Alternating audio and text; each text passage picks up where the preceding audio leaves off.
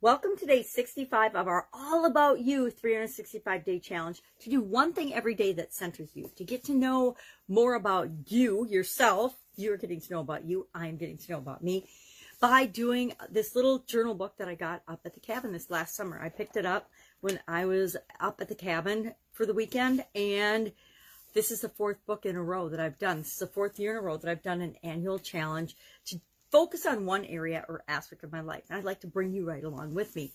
This year I thought, it was a crazy year last year. We had a lot of time for introspect and things, but I didn't really have a lot of time for introspection because I was busy just getting through everything else that everybody else was with COVID-19.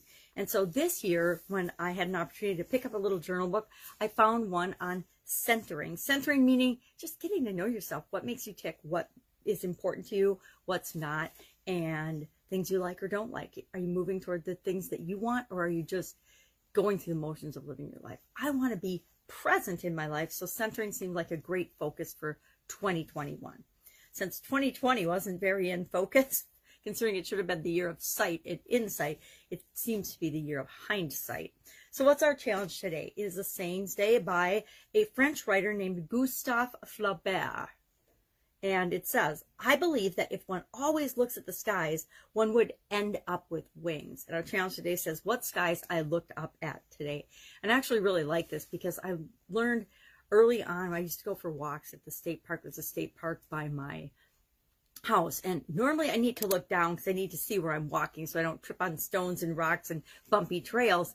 But I found that when I was feeling a little sad or worried or doubtful about something, if I looked up at the sky and saw the vastness of the sky, whether it was cloudy or sunny or beautiful or the sunset, I always felt better. I always felt better when I looked up to see what was around me instead of focusing on what was right in front of my feet.